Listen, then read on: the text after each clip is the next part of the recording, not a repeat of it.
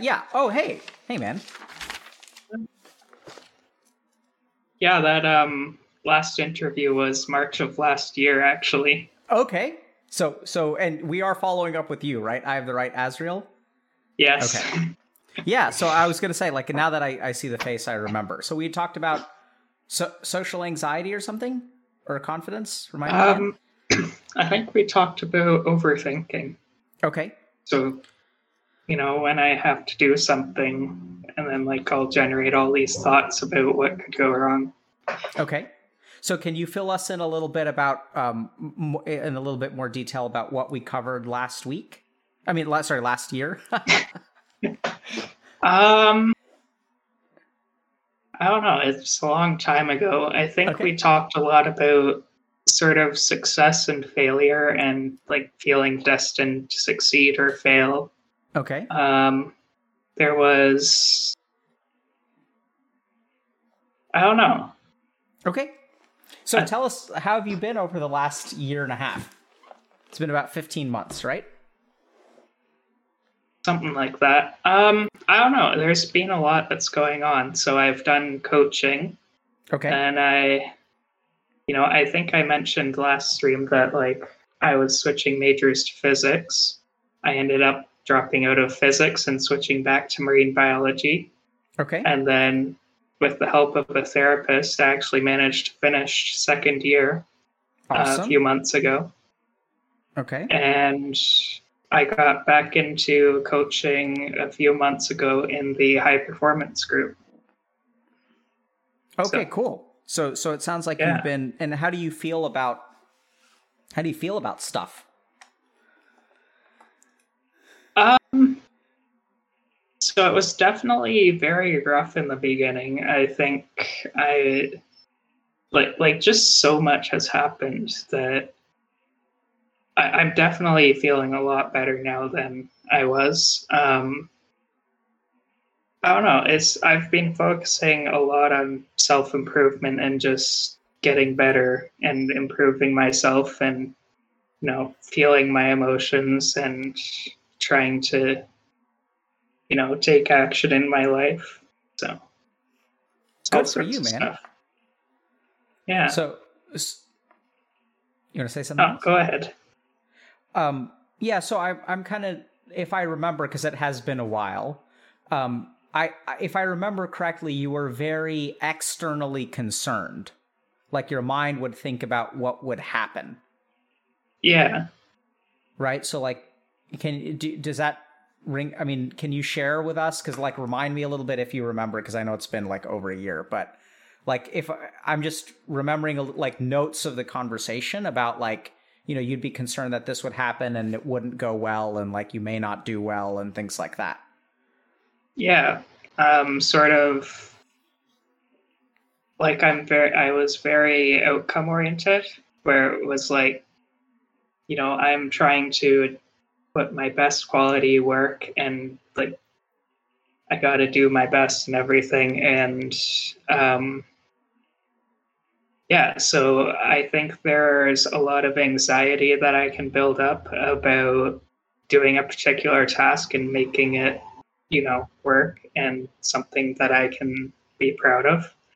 I think there's a lot of fear around how other people perceive me if I mess up or fail. So I have social anxiety as well. Not online, it's only like in real life, which is interesting. So okay. And so has that changed for you at all, Azriel, about being outcome oriented or? Yeah, so when I was in coaching and in therapy, I started to get my life together, and it was interesting because, all these things were sort of, I was doing school, I was taking better care of myself, but the emotions did not change. I still felt terrible for a long time and sort of like, well, this isn't working. I don't know what's going on. I've done everything. And I think I realized that the problem was that I wasn't addressing the underlying sort of emotions and what I was feeling. I was just sort of trying to push past it to do what I needed to do. And what kind of emotion was underlying? Can you help us understand that? Well, I think there was definitely fear, hopelessness, loneliness, sadness, frustration at like feeling all those things. Yeah, it's just all sorts of stuff. And Azriel, forgive me. Do you prefer Azriel, by the way, or do you want me to call you something else? I guess it's up to you, Azriel or Thomas. What do you prefer? Whatever you prefer, my dude. All right. Well, online I usually just go by Azriel. Okay. So Azriel, I'm going to play devil's advocate for a second, okay? All right. So you're saying that, like, so you started to put your life together, right? You went into coaching, you got into therapy. So it sounds like you did one batch of coaching, one round of therapy, and then a second batch of coaching.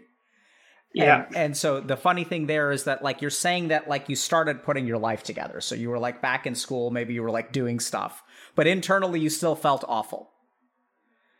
And so, like, my question to you is, isn't the point of going to therapy that it's supposed to fix the internal stuff? Like, how does that work? That externally things are going well, and internally, like, don't you go to therapy and doesn't that fix the internal stuff? Isn't that how it works?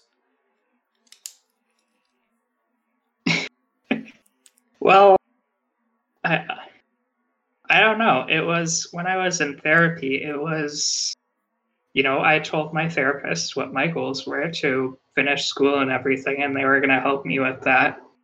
I don't know. I found therapy was, so we only had like half an hour every week to talk, and I found it was mostly just me recapping what happened that week, and then the therapist would provide occasional input. But it was mostly just, and then they would validate or talk about whatever I was feeling and like maybe point out thought distortions and all that. And I think I used that to sort of help me progress, but I didn't use it to sort of address the underlying feelings necessarily. And so once you had that realization, which is a big one, how do you feel about your therapy experience? Are you kind of happy with it, or? So when I finished school, I felt like I got everything I needed out of therapy. Like, we discussed everything that I thought I was ever really going to need from it. So it was getting expensive, and I basically quit. Yeah, what was the question again? I was just curious about whether you were happy with your therapy experience. Mixed feelings. So I definitely think it helped. I don't think it did everything that I thought it would do. Okay. And can you help me understand, well, so let's start. What did you want it to do that it didn't do? I think I wanted to, I don't know, just be more at peace with myself. Maybe less stressed, less anxious. I think it did help with that. It's just that because it was only for 5 months, there was only so much progress that we could have made. Mm-hmm. It was interesting because when I was in therapy, we were talking about how, like, I'm working so hard, I'm doing all this stuff, and it's not enough. And my therapist was like, "Oh, wait a minute, this is insane. You're thriving in a pandemic when most of my clients are like fish out of water." It's like, so I think part of therapy was just recognizing when I was pushing myself too hard or not acknowledging, what I had accomplished, and just looking at how far I've come. So maybe one of the thought distortions. Yeah, I guess so. And I think we also had, I have a lot of shoulds. So, like, I should be doing this, I should be doing that. So we discussed that. Yeah. So, Azriel, it sounds like you've come a long way.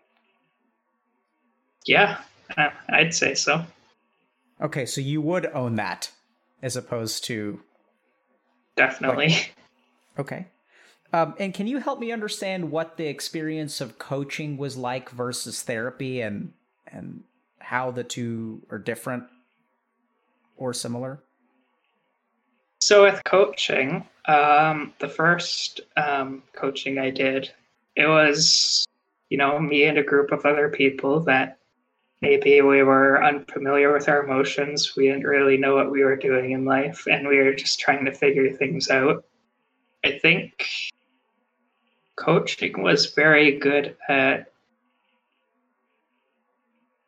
I'd say it's actually like, because coaching got me into therapy where we discussed, how our week was going. And again, I am devaluing all the stuff that I did that week. And they would stop me and say, hey, actually, that's pretty amazing. Like, good job. And I'd be like, I didn't do anything. Like, what are you talking about? So I don't know. I think we worked through that. There was definitely some practical skills like reflective listening, recognizing, emotions, stuff like that. And then that got me into therapy, which was more one-on-one. I had someone through BetterHelp, and they were very good at, what's it called? The I had it, and now I forgot. The cognitive behavioral therapy, I think it's called. Okay, yeah, CBT. Sounds like it, with thought distortions. Yeah. And so I think that was sort of a continuation of, where I left off with coaching. And then once therapy was too expensive when I finished school, and I still felt like I needed to talk to people, so I got back into coaching in the high performance group because I felt like I sort of progressed past the regular coaching by that point. Sure. And what's that experience? Are you still doing the high performance group? Yeah. And how's that going? That's pretty good. I think I feel in the group, and we've discussed this, is that, I'm the youngest member. I'm still in school. Most of them have jobs. And so maybe I just feel a little bit Azriel, I've heard about you. I'm now putting I heard about the group that you're in. If I remember correctly, so I heard that there was someone in one of the high performance groups that was really confused about what they were doing there. Is that you? That was probably me. And how do you feel about it now? I think it's pretty good, actually. Yeah. I'm really happy to hear that. So I if I could just share this. So I heard, so I sort of hear about, I don't know if you guys know this, but we do have like a model where I work with your coaches on a weekly basis. And so I hear about, challenges or situations in the different groups, and I'll kind of like weigh in. So I heard there was one group that, has like CEOs and people who are like have real careers. And there was one person who's very young who was really confused about what they were doing there. I don't know if that was you, or if that, maybe every group has one person that feels like they don't belong. But so I did sort of hear about that. And what do you think about being in the group now? It's a pretty good experience. I like it. I have a lot to contribute, even if I'm the youngest member. And it's good to just share my opinion. Yeah. Do you feel like the other group members respect you? Yeah, I think so. So that makes me really happy to hear, Azriel, because I think the goal of group is to have someone like you and come in and feel like that's exactly what we're here to work on, right? Like, so you come into a situation, you're like, oh, all of these people are better than me. And the goal of group is like, we're going to work on you in the group until you no longer feel that way. You can honestly acknowledge that, yes, these people are actually objectively further along in life than I am. And yet it's okay for me to be here, that I can still make meaningful contributions, that something about my experience can still help other people, that I can still help them and they can still help me. And so if you feel like you belong there, like I'm really happy to hear that, because I don't think I ever got an update. I just stopped hearing about it. So I just sort of assumed that things had gotten better. But if you do have challenges, feel free to bring them up in the group, and then I think I'll wind up hearing about them if there's a concern or a problem. All right. But well, I think yeah, go ahead. Well, I think more recently, with me trying to find a job this summer, I don't know. It brought up a lot of feelings of sort of inadequacy. Like they all have jobs, and here I am. I had an emotional breakdown, like in front of the job site, and it's like I can't even get a job, and I'm in this group. So, I guess it brought up some of those feelings again. Yeah. So it sounds like once again the feelings are down there. Sorry, I didn't mean to laugh, but I was just, despite all the progress we just talked about, I really commend you for saying, but by the way, it's not entirely fixed. And that's, Azriel, just to say, like, that's how growth happens. It's sort of like when I think about, even like playing a game, like, do you play games or? Yeah, absolutely. What do you play? Minecraft. I've done a lot of Starblast.io, which, yeah, it's sort of, you're a spaceship and you go around and mine asteroids and upgrade your spaceship. And there's different game modes. You can play in a team, survival mode, capture the flag, all sorts of stuff. Interesting. Yeah, it's just an online browser game. So when I kind of think about games, when you're playing a game, like you may not master something right away, right? Like there's the first time you learn how to do something, and then you screw up a couple times, and then like you do it again, and then you screw up fewer times, and then you do it again, and then you screw up maybe once, and then you do it again, and then eventually like you have it down. And what I'm hearing from you is almost a similar pattern within group where like you're going to feel inferior, right? And there are objective reasons why I don't think you should feel inferior as a human, but in terms of experience, like you may be the least experienced person in the group, but someone's got to be the least experienced person in the group.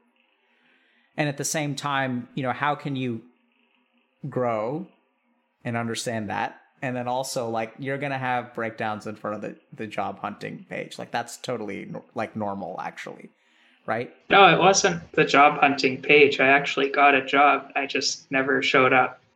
Oh my goodness. How do you feel about that? I went to the area where the job was, and then I was supposed to contact someone, but I never did. I don't know. I feel a little bit guilty about it. And like, it was weird because like nobody even called me or asked me where I was, and it's been a few weeks now.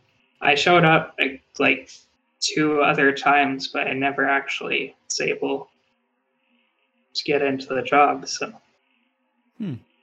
it was a general labor job, and I think I just have doubts about whether or not I'll be able to handle it, and maybe about working with other people there, especially because I haven't shown up in a few days.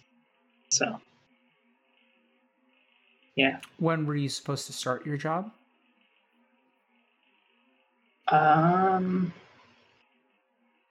Today is the 25th. I think on the 9th. Okay. So yeah, it's been a long time. And no one's even contacted me to like fire me or ask me where I am, so I'm just looking for another job now. Have you contacted them? No. Do you want to work there? Not anymore. What's changed?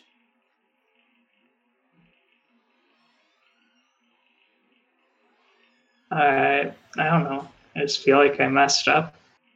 I don't think they'd want me back after not showing up for a few weeks. I feel like they probably moved on and found someone else by now. So I don't see a reason to go back there. I think that I can find different work, something maybe I'll be better able to manage. Are you concerned about being able to manage this job? Yeah, I think so. It's full time, so I think it's 10 hours a day. And so it's a big commitment, and I'm not sure if I'm ready for that. Okay. Is there I a part tried of at least. Like I yeah? tried to show up and everything. Sounds like it was a bit too much for you. Maybe. I'm good at pushing myself past my boundaries, though. I'm happy to hear you say that. Like, showing up there was definitely pushing my boundaries already. Yep. I completely agree, man. So sometimes I'll work with people about going to the gym. They'll want to go to the gym, and like, there are different ways to not go to the gym.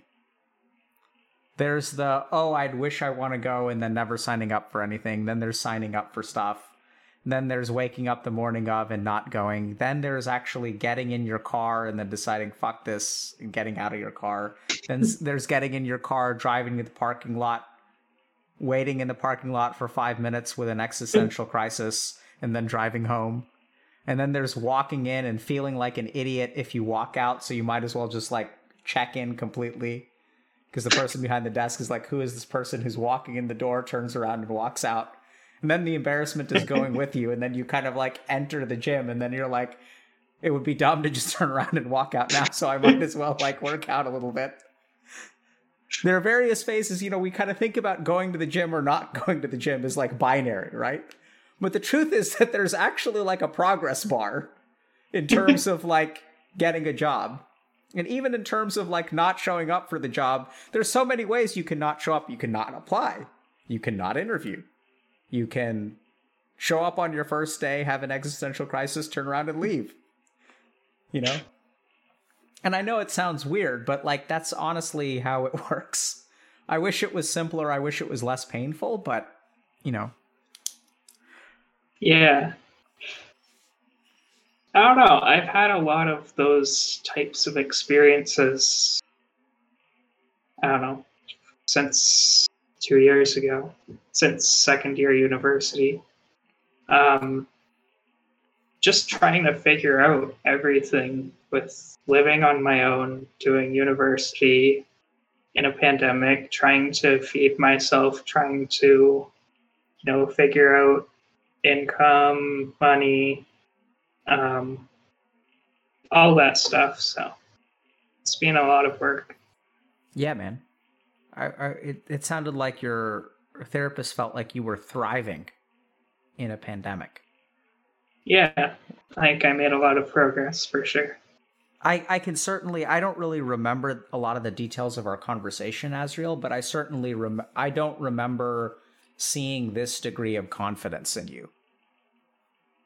Like, there are certain statements that you've made where I really get the sense that you kind of acknowledge where you are. You accept how far you've come, because I get the impression that you used to make statements that would like devalue your progress. Like you used to say, like you just made a statement a little while ago that I'm good at pushing past my boundaries. Whereas I feel like a year ago you would have said, I need to be better at pushing past my boundaries. Or I don't push myself past my boundaries enough. I think even back then I was pushing myself a lot. That's why I was sort of, well, like even getting on stream and stuff, that was pushing myself past my boundaries back then. It was a lot. Yeah. I don't know. I guess the difference is just that I've had more time to actually do that and figure out what I'm good at, what I'm not good at, how everything works. Yeah. It sounds like you've been doing a lot of self-reflection and understanding yourself quite a bit. Yeah, absolutely. I've been, watching your videos, like pretty much every single one since Reckful. Have those been helpful? Yeah, absolutely. I don't know, you get a lot of all sorts of people with going through all their own struggles and just listening to it all and figuring out how it applies to me and trying to integrate that into how I approach my problems. I find it very helpful. I'm happy to hear that. I'm happy to hear it's been helpful. I never really know. I'm pretty sure, I feel pretty confident about the person that I talk to, but I've always been curious just as a clinician, because I've seen impact when I work with people individually. I've always just been like a little bit curious about how much benefit you can get from watching a YouTube video, or like watching like real benefit, like sure, you can get entertained. Maybe you can pick up a little bit of like neat information here or there, but can you actually change your life? And I find myself being skeptical. Hey, yes. And it hasn't just been you. I follow one other Twitch streamer, Wyvern, and if I ever need a place to go to just, hang out and chill and have fun, I can go there. And even that's just a huge difference. And more recently, even in the Healthy Gamer Discord, I'm in talking with people in chill chat, and it's nice to get out of my head sometimes. Yeah, Wyvern is fantastic, dude. I love what he does on Twitch. Yeah. So, Azriel, can you tell me a little bit? You said that for a long time you were like doing stuff outwardly and like actually making progress in your life, but you were sort of not recognizing or acknowledging emotions. Can you tell me a little bit about that? Yeah, so when I am doing something, if it's outside my comfort zone, what I'll notice is, a bunch of emotions rise. There'll be fear, anxiety, social anxiety, worry, whatever. And then how I actually deal with that is to overcome all those emotions with frustration. I can use that to sort of suppress everything and just push through. And the problem with that is that, it provides a temporary buff at that time, but then you got to deal with all that stuff later. So interesting. So it sounds like you've gotten good at pushing yourself past your comfort zone, but it's still a push. It's not easy. It requires like a lot of effort. And I'm also hearing it has a cost. Yeah, absolutely. I think that's where the devaluing comes in. It's like, I should be capable of doing this by now. Like, why am I so bad? And sort of using that to overcome those emotions and just, I think that's the sort of toxicity of maybe toxic productivity mindset where, I'm just beating myself up to get something done type of idea. You really have been watching a lot of stuff and learning, Azriel. So where are you? I mean, is that something that you want to talk about today, or potentially something we can work on? Or did you have thoughts about, how this conversation would go? Or is there something I can help you with today?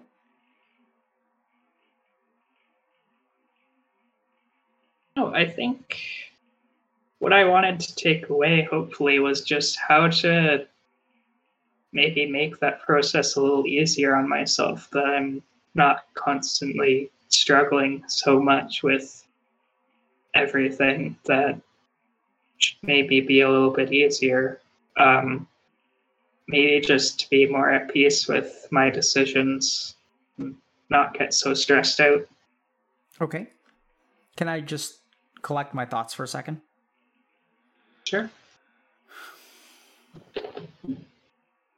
I would really love to help you navigate that, Azriel. Let me just think about how to do that.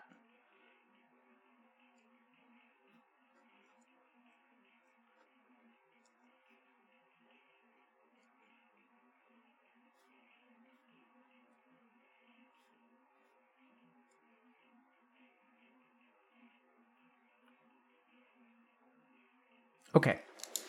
Let me just toss a couple things out, okay? You let me know if we're kind of on the same page or not. So there's some kind of emotion, let's say fear, lack of confidence, something like that. Excuse me.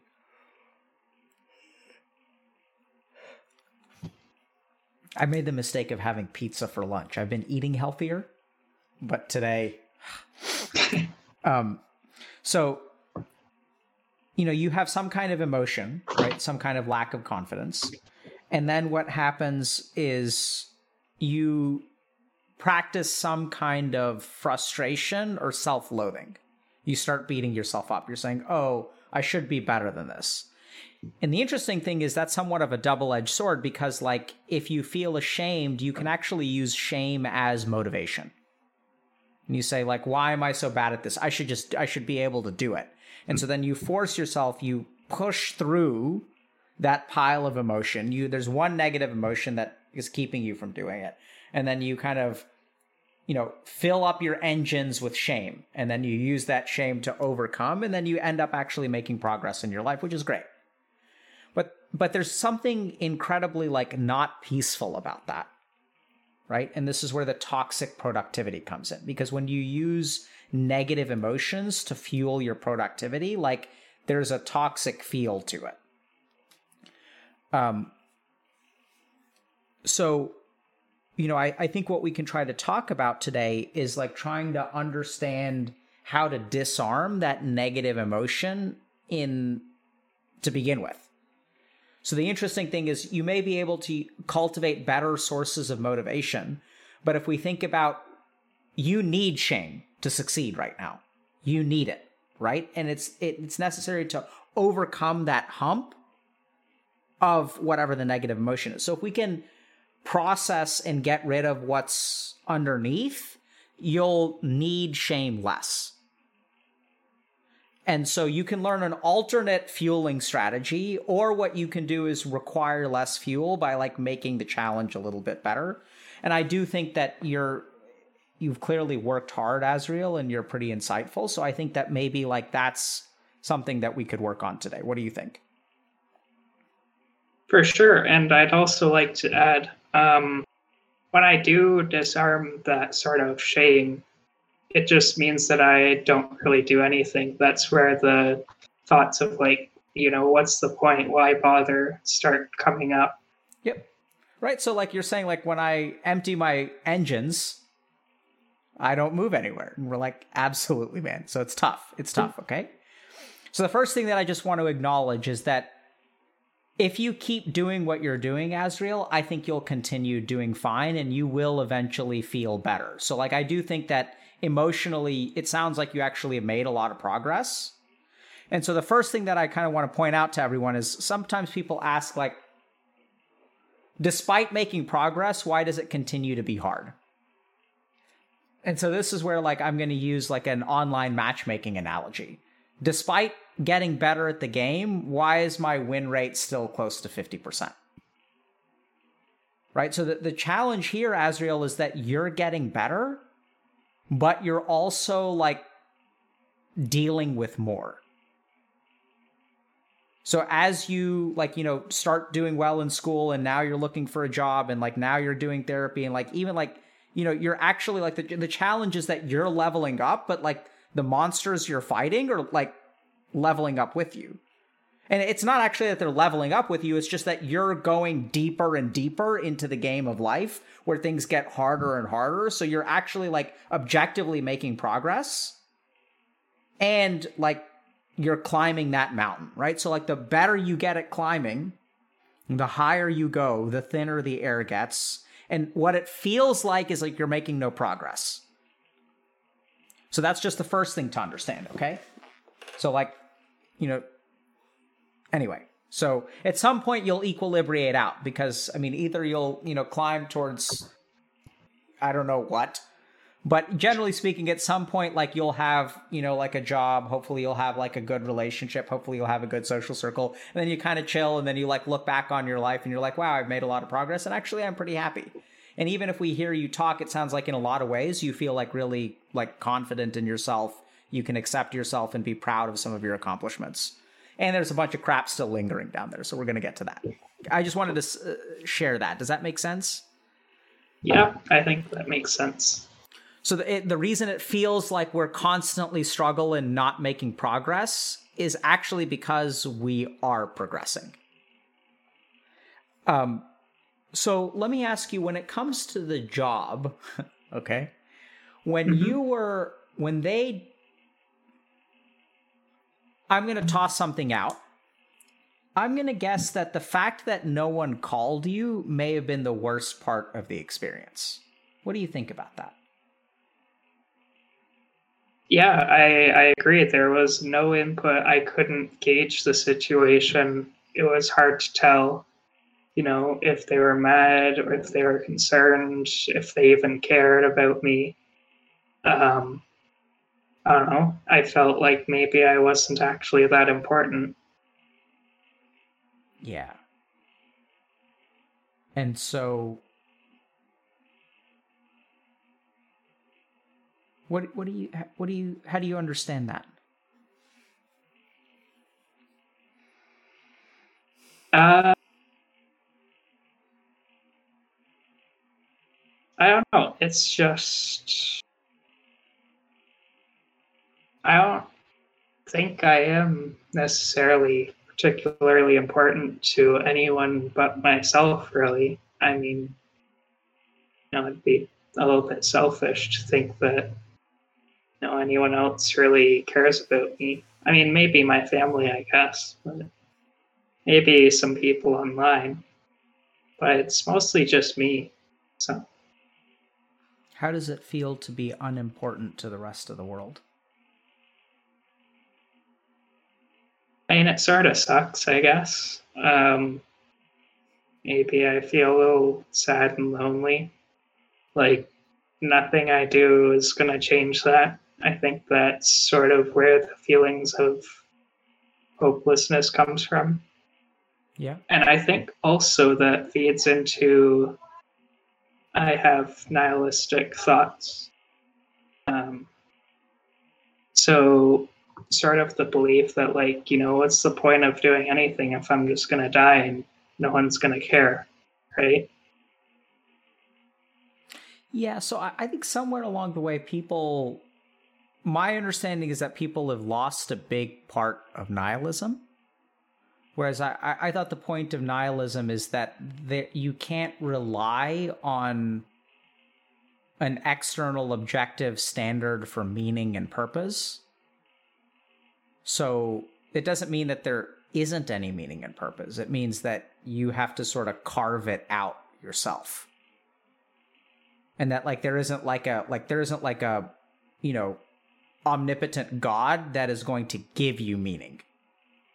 And that Yeah, I agree.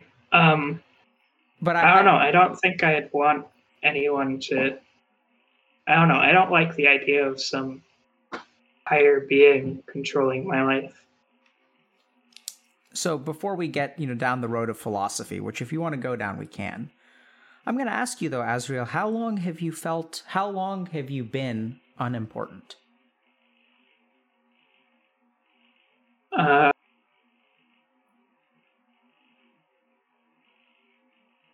don't know, like forever, maybe 4th grade, I guess. Why do you say 4th grade? Well, it might have been before that too, but in 4th grade, that was when my parents split up. And then it's the weirdest thing. My dad was driving me to school one day, and we show up to school and they're like, "Oh, you're not registered at this school anymore." And it turns out that my mom had just changed my school. So we had to show up at a different school, and I had no idea. My dad had no idea. And I don't know. I feel like from that point onward, things were different. So I was living between, both parents, switching houses. My mom was trying to find someone new, and my dad was always busy with work. I had siblings and they were always better than me at everything, so they always got credit.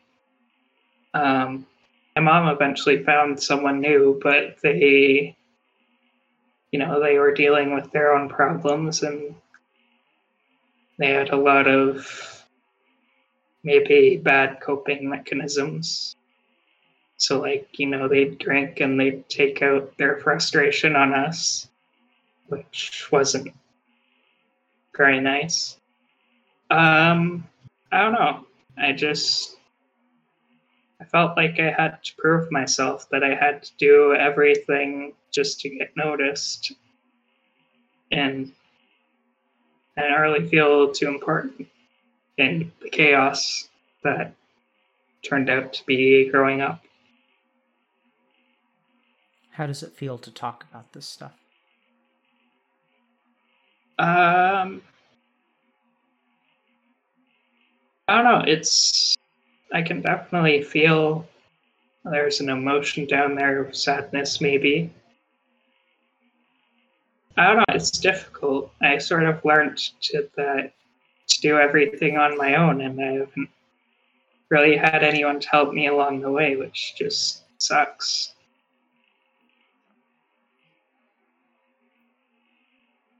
Yeah, I'm sort of feeling an immense amount of pity. What do you think about that? How would you describe pity?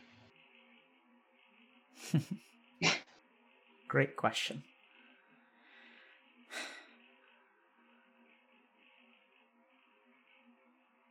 So I feel sorrow for the person the kid that you used to be.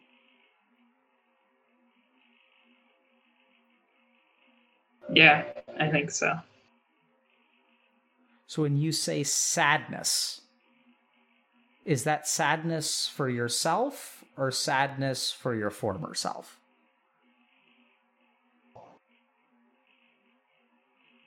Well, isn't it sort of both? Because my former self shaped who I am today. Yeah. And in a sense, it's sort of like I'm still, walking that path. So.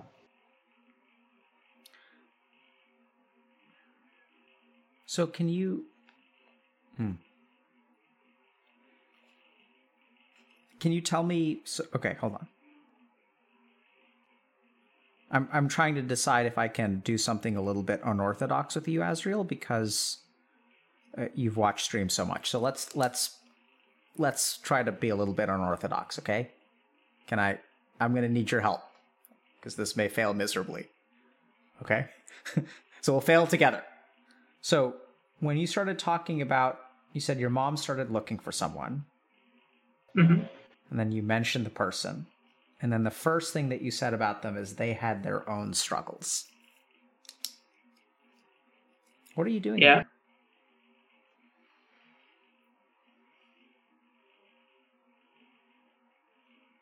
Maybe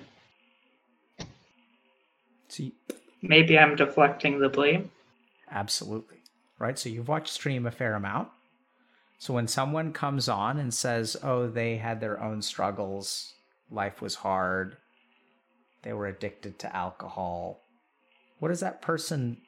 What do we know about that situation? What can we infer about that situation when someone comes on stream and starts saying things like that, protecting someone? Am I allowed to protect them a little more? Yeah. So I don't think they were addicted to alcohol. I just think when they were in a bad mood, they had a tendency to drink a lot. Okay. Does that make things better or worse for you? Well, I think it's just how I was able to tell whether I should be careful or not when I got home. How do you feel about blaming them?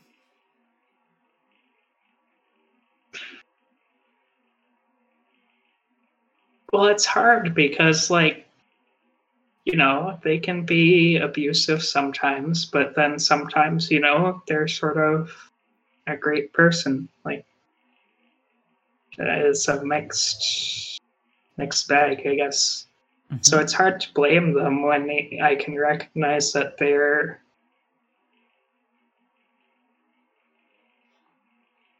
not all bad, right? If they were pure evil, then it'd be easy. One would think. And so I know this sounds kind of weird, Azriel, but like, you know, in my experience, there's a certain amount of blame. There's like almost like, you know, 100 points of blame in people's lives. And generally speaking, it gets distributed. Right? So I think some people who are like narcissistic will put 100 points of the blame on other people. And then, you know where I'm going with this? Put 100 points on myself. What do you think? Accurate. Right? And it's kind of interesting because, like, I think when we think about, like, a lack of, like, you know, how long have you felt not valuable? Well, like, where does that feeling of not being valuable come? Like, how does that, you know, that feels to me very similar to the way that if you've been blaming yourself, every time you do that, you decrease your internal value. And then when someone doesn't call you after you don't show up for a job interview, what your mind tells you is like, see, they didn't care about you anyway. Like, you're not even worth it. They don't give a shit. It doesn't matter what, like, I have no impact on the outside world. They're going to live their lives, and whether I'm there or not there, whether I exist or not exist, the world doesn't really care. No one really cares. I'm insignificant. That's what your mind tells you. Yeah. It's, pretty much, yeah. So I think how do you feel right now? You feeling okay? Yeah, I think I'm all right. Okay. Let me know, okay? If we're pushing past your boundaries, if we get to that point where you're like, oh my God, I'm so weak, I should be able to have another session with Dr. K. You let me know if you start thinking that way, okay? All right. Can I trust you there, bro? I think so. Okay, good. All right, let's keep going. So, tell me a little bit about, do you know why your parents split up? Yeah, I talked to my mom a little bit about it. I think for her, she just didn't feel like she was getting, like, there was no sort of emotional connection. So maybe she felt a little emotionally neglected because my dad was always busy with work, and you know, he is a very practical type of person. Get things done, all that. So maybe he's very busy, I'd say. I mean, he runs his own engineering company, and that's a lot of work in itself. You know, he had a family. He was a scout leader. So, yeah, I think he just does a lot, and maybe he didn't have as much time to spend with her, and maybe that made her feel a little bit neglected. Mm-hmm. So I notice you're providing reasoning again. Right? So you're hypothesizing why he wasn't able to meet her emotional needs. You see that? Accurate. I'm sure it's accurate. Is that what, do you ever think about, did you feel like your dad was there for you emotionally? No. And why not?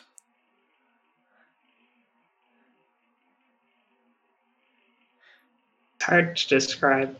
It's like he was and he wasn't. Like he's always busy. Of course he cares.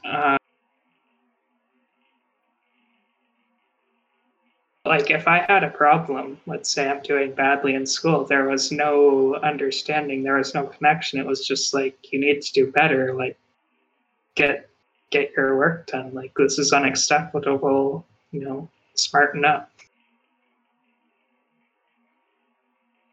I think there was no understanding there, I guess. And what do you think about that?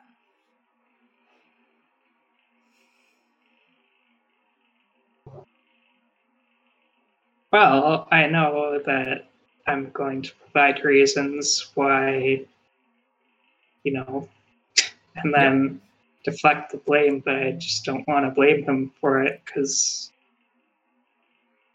I don't know. Why don't you want to blame him? Good. So you're doing well, Asriel. I'm not going to force you to blame him. Do you feel like I'm bashing your dad? No. Okay. I don't know. I respect him. He does. I may be a tiny bit, but yeah. He does a lot of stuff, and he's a very hard worker. It's hard to blame him. He's doing everything he can. Mm-hmm.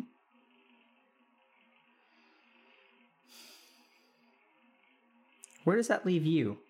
That he's doing everything that he can, but tells you to smarten up when you're struggling? Yes, I just learned to deal with it. And how did you learn to deal with it? By getting things done. Yeah, right? Pushing through, setting aside your feelings. Who cares? Your emotions have no value, Asriel. Smarten up. Push through. Screw your boundaries. Sound familiar? It's the same philosophy he applies to himself. He pushes himself a lot too. Mm-hmm. And I'm noticing that it can be quite... So I think there's a lot of, not confusion, but there's a lot of complexity which you're able to appreciate, right? When it comes to it sounds like your stepfather? My actual father. I know, but earlier we were talking about your stepfather, the one who drinks sometimes. Yeah. Right, so like your mind does a really good job of like noticing the good and the bad, which is actually healthy. Right, you're not gonna like say like, oh, this guy was a complete asshole and the devil incarnate. There were times where it sounds like he was like a cool dude and maybe did care about you or something like that. And then when it comes to your dad, it's like, that's like he did a lot of good stuff. He pushed through a lot of things, like he worked really hard. He like built an engineering company. There's a lot here that I can honestly respect. And you're also able to acknowledge, though, that like, did he care about you? Yes. Did he love you? Obviously. Was he there for you? Not really. How does it... You want to push back against that, or what do you think about what I just said? No, I think that's pretty accurate. You said he was a scout leader? Yeah. What does that mean? A scout leader, like, in America it's Boy Scouts, but in Canada it's all-inclusive. I think, and sort of the reason he did that was, he wanted us to get into scouting and learn it because, it provides a lot of value for growth and learning. So I think that was part of it. And I think he was doing it for us. But at the same time, when you're a scout leader, you can't, have favoritism over your kids because that's just bad for the group. So, no, I was treated like everyone else. Well, okay. Too easy, Asriel. What are you doing? So you do this thing, right? You're just talking about scouts, and what do you say? That I wasn't important. That he wasn't there for me. Yep. Let's back up a little bit and connect those dots. I think that's where we were going. But so you're good. You've been watching, paying attention. I don't know if chat was able to follow, but let's think through this, right? So I'm going to ask you now, be careful. Because like you started talking about scouts and you were like, he's not allowed to show favoritism. The fuck? Where does that come from? What does that have to do with anything? Right? It's what you told yourself when what happened. No, he told that to me. Okay. Oh, interesting. And how did it feel having your dad as a scout leader? You were presumably in scouts? Yeah. Right. It was, I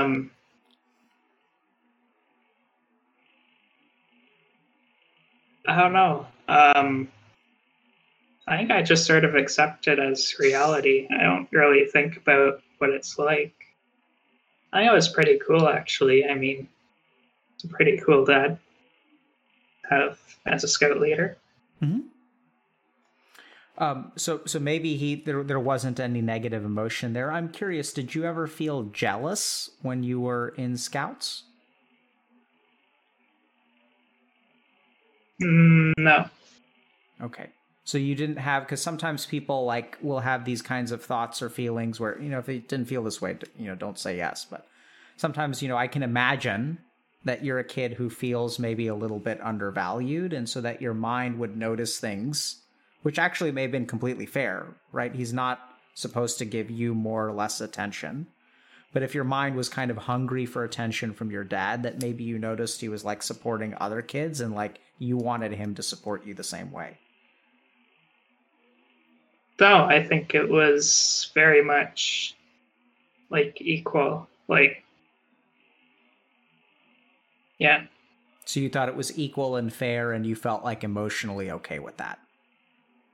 Yeah, I accepted it for what it was. And what was it? It was just being a leader and,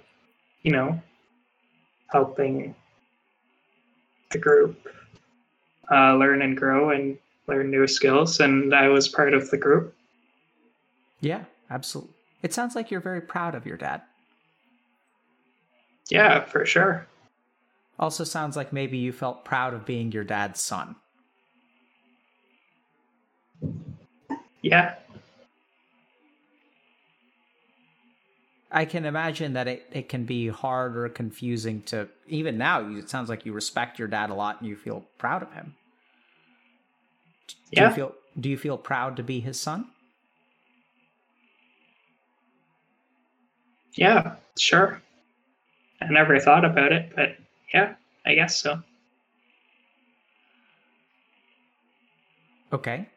I'm a little bit confused by your response because you seem pretty, like I can imagine, like you sort of hinted at like, you like everyone in the troop knew that your dad was pretty cool because he was the scout leader and he knew all this stuff. So actually I'm feeling like a sense of pride there.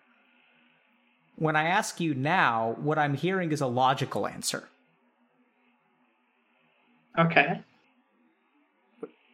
Does that make sense? Like I can almost feel the pride that you felt as a kid. Like you guys are out doing scout stuff and you're like, yeah, that's my dad. I'm not hearing that same thing. I'm definitely hearing a lot of respect for what he's built, for sure. Mm-hmm. Right? An understanding and an appreciation of the challenges that he's faced and how he's like continued to persevere through those challenges. Absolutely. Is he proud of you? Yeah, I think so. I don't think I ever thought that he was proud of me until recently. It's sort of like I left for university and then, things just changed. What changed? I don't know. I was the youngest child in the family, so once I left, he sort of, he stopped being a scout leader. He started looking for a wife, or not a wife, but a girlfriend, someone else to live with. And then, I don't know, as he's been a lot more supportive and less sort of aggressive, like aggressive towards me and my achievements. Though he doesn't. I've talked to him, and it's weird because he doesn't seem to acknowledge that anything has changed. Yeah. Can I try to interpret what I heard? Maybe try to string together a couple of those dots? So I'm almost hearing that, like, maybe your dad, like his role as father was like almost like a grind for him. It was like a duty. You know, he had to make sure that you guys got to a certain point. It's almost like he didn't have the space to be like proud and chill. It's like, we got to get Azriel to college. We got to do this. We got to do this. Like, it's about like getting them to where they need to go in a very objective sense. And like feelings are like, no room for feelings. Yeah, I think he sacrificed a lot for us. And now that there's space for it, he's kind of chilling a little bit. Maybe feels more proud of you.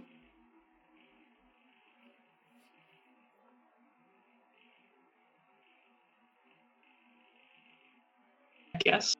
I don't know. Maybe. Has he ever said to you that he's proud of you?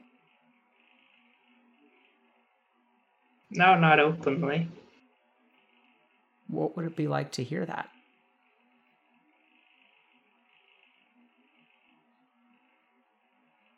I don't know if that's... I don't know if that would actually do anything. Okay. What makes you think that?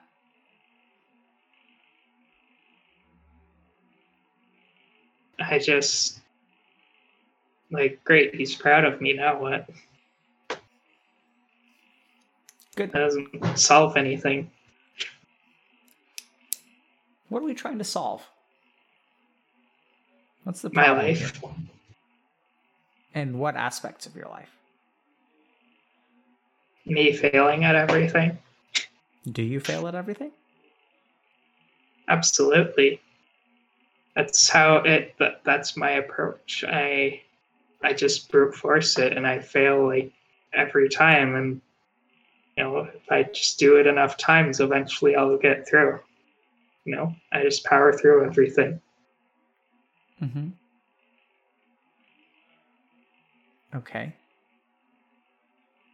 I'm a little bit confused. Could you ever ask your dad if he was proud of you?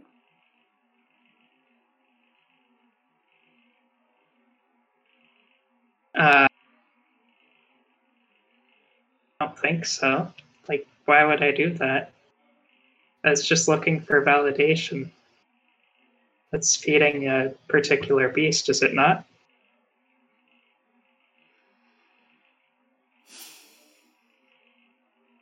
Give me a second, Azriel. I think we've stumbled upon a big problem. But give me just a second, because I trust that you're a smart dude, and I trust you're familiar with these concepts, so I got to figure out. Okay, here's where I'm coming from, okay, bro? I think you're doing well on the outside world. Like, the whole premise of this conversation is like you're making outward progress, but internally it still feels bad. So, like, the first thing that's weird is, like, I think we've run into some kind of... You know, like, when you're playing a game and, like, the boss is at 20% health and they, like, develop some kind of combo breaker super shield kind of thing? Where you're, like, you're on your way there and then, like, something pops up and then they, like, turn into some other boss and they've, like, morphed. I feel like that's what just happened. Because I thought the whole premise of this conversation, I realize we're being intellectual, so this may not be helpful, but, like, I want you to notice this with me. That, like, I thought the premise of this conversation is that outside, as your therapist puts it, you're thriving in a pandemic. I mean, have you started a $1 billion company? Sounds like no. And at the same time... I'll get there one day.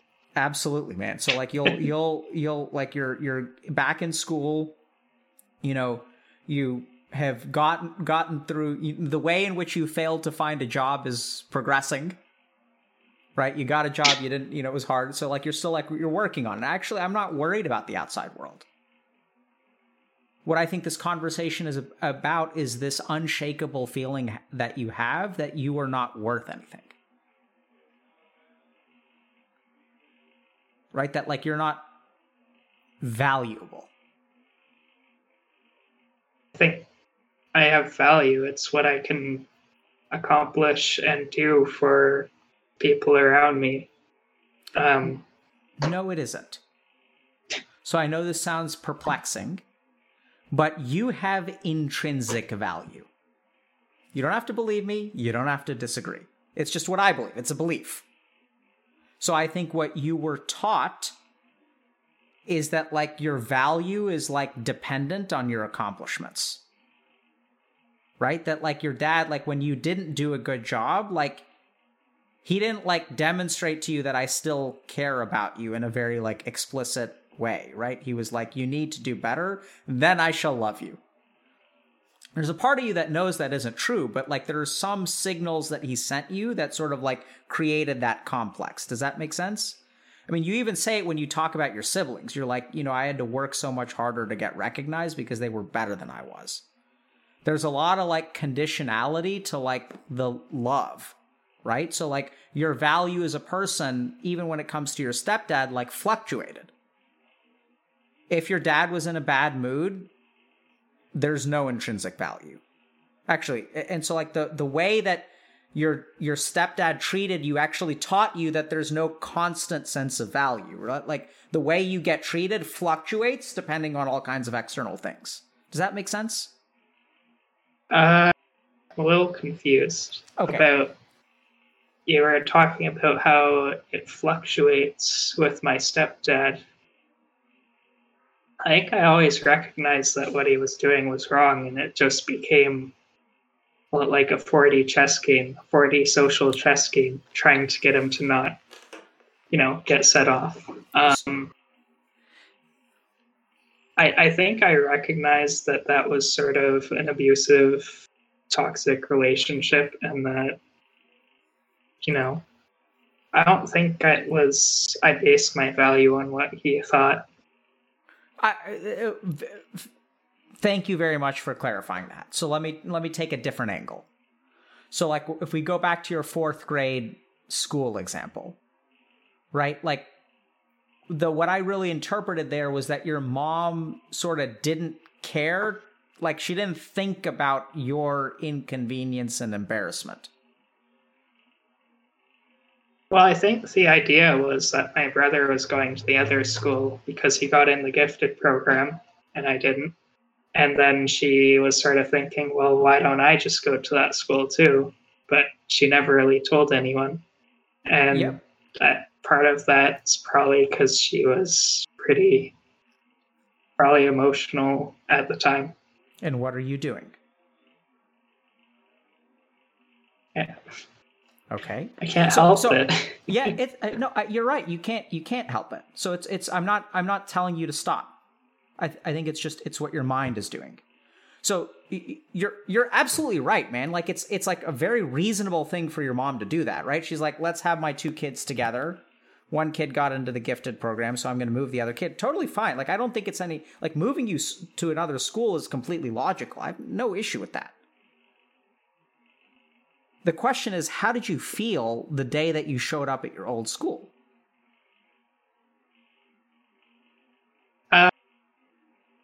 I think I just accepted that this is my life now. I go to a new school and I gotta figure out how to fit in. Yep. So I think acceptance is absolutely right. Because what I'm hearing there, honestly, and you can push back if you want to, I may be wrong, right? So by all means, correct me. But like what I'm hearing is that like you're kind of an afterthought. Right? Like it's one thing to move you. Like even if we say like, okay, your brother got into the gifted and talented program, we're going to move you anyway. But like at least let you know. Like I'm just trying to put myself in the shoes of a 4th grader who shows up at their class and their teacher is like, you're no longer a student here. Like, can you, like, that sounds so devastatingly embarrassing to me. Like, it sounds like bewildering and like clueless. Now, I don't even know if you went into the classroom and you got told by your teacher or like, you know, someone met you. Like, I don't know. But like what I'm kind of noticing is like inconsiderateness. It's like they don't even think about you. It's almost like your mom didn't like think to tell you, hey, by the way, like there's no space in her mind like for, I'm not trying to be brutal here, but like, you know, what I'm sort of noticing, it's almost like the same thing at work. It's like, does anyone even notice if I don't show up? It's like a lack of noticing, right? Like it's a lack of like I'm getting the sense, Azriel, I can see you're getting maybe a little bit emotional, but I like what I'm getting is like you were taught this lesson that like you're not worth thinking about.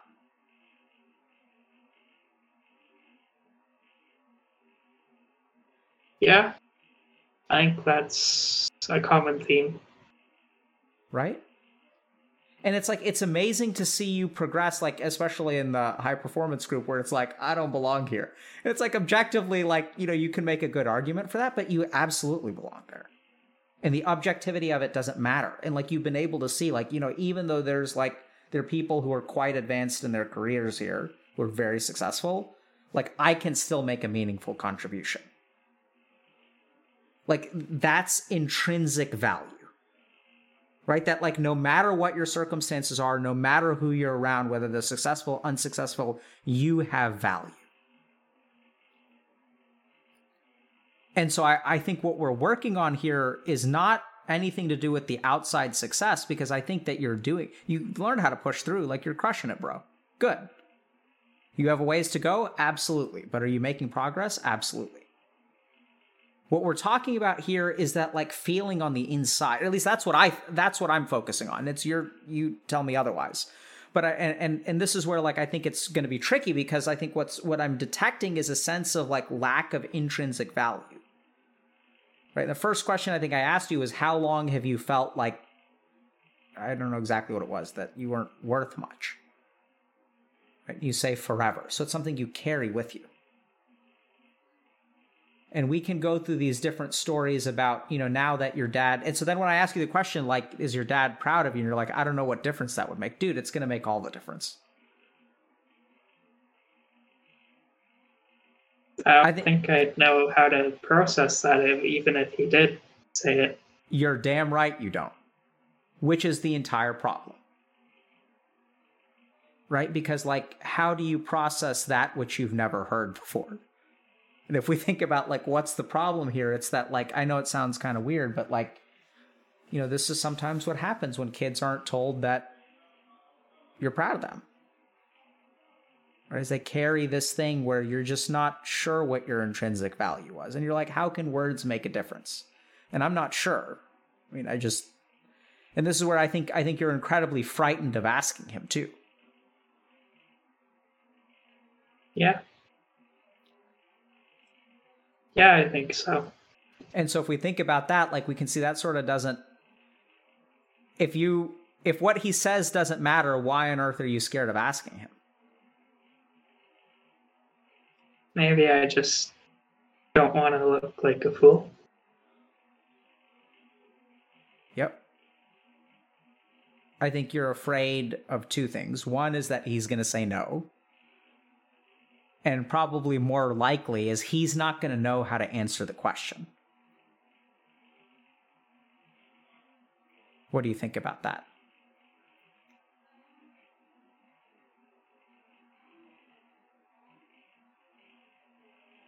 What do you mean when, like, you say he won't know how to answer it? So in the same way that you don't know how to process his answer, he may not know how to process the question, because it sounds like that's not, you know, a scout badge that you guys ever got. Right? Like, emotional discussions between father and son about like what you mean to him is like just something that you guys aren't familiar with.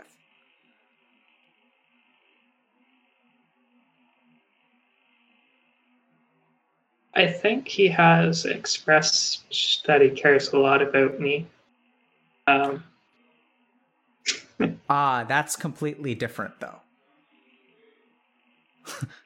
Okay. Right? I know it sounds similar, but let's be clear. I can care a lot about someone, but being proud of them is completely different. Okay. There's a reason I'm not asking about love, right? I'm not asking, does your dad love you? Because I know he loves you. You know he loves you. That's clear. Like, he's done a good job with that. He's sacrificed for you. You know you mean a lot to him. Like, I'm not hearing that at all. I know it sounds weird, but like, you know, so for some people that's the issue. But for you, I think it's about pride. It's about value. It's about worth. You know, like at the end of the day, when you strip away all of your accomplishments, is like, are you worth something?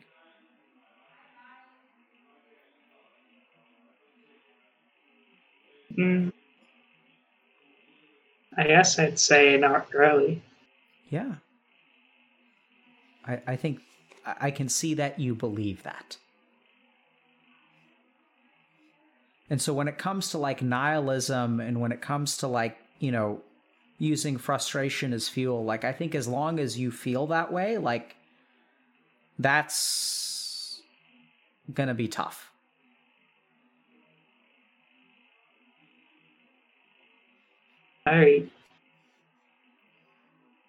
I think also, because I had a conversation with him recently, and like that was, you know, I explained that I was having a rough time and whatever, and in the past, but like this time I was sort of talking about, you know, how I always feel I need to accomplish everything, and like with the job, how I didn't show up, and he was just like, dude, it's a summer job, like, are you being so hard on yourself?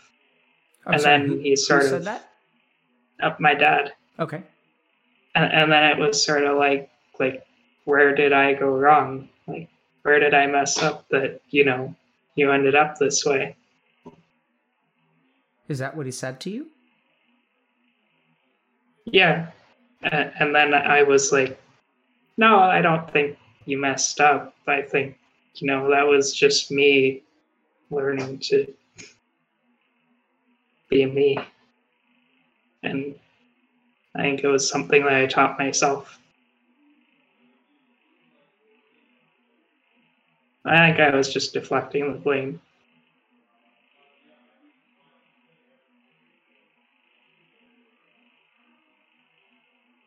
Help me understand how you interpret that interaction with your dad.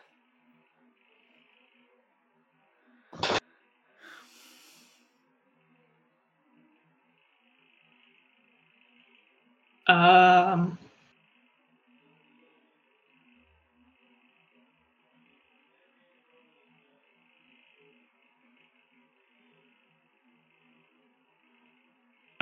it was just,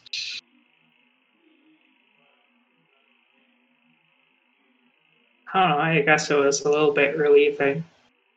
Maybe that, you know, he didn't,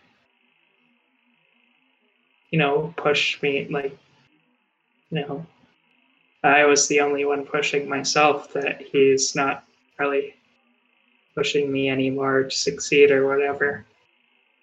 So Okay. it's nice to let that go, I guess, sort of.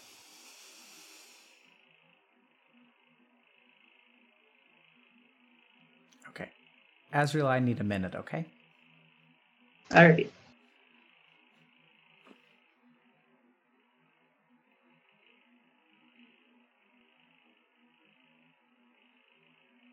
Okay, I'm going to ask you to take a step back from that. Like, let's really pay attention to what was said, okay? And I'm noticing that maybe I'm trying to bludgeon you into believing something. Does it feel that way to you? I don't think you can bludgeon me into believing anything if I don't want to. I completely agree, but does it feel like you're being bludgeoned? Not saying it's working. I'm asking what it feels like.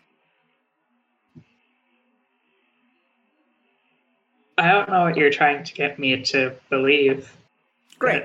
Do you feel like I'm getting you to believe anything? I'm like pushing you to believe something? Maybe something about intrinsic value and that my dad is proud of me or something.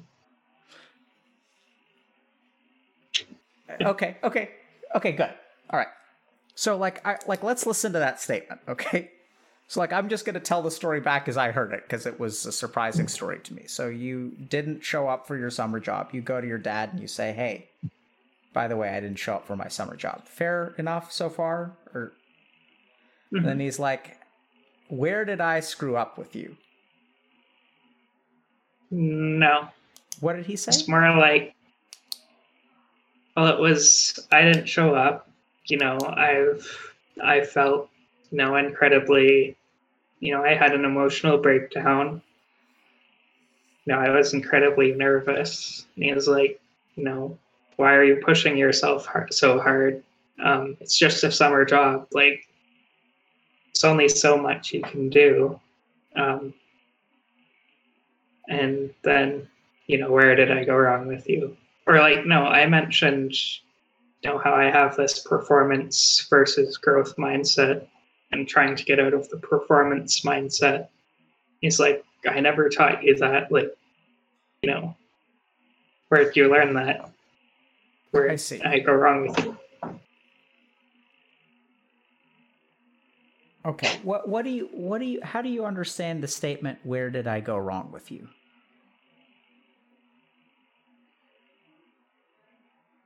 I think he's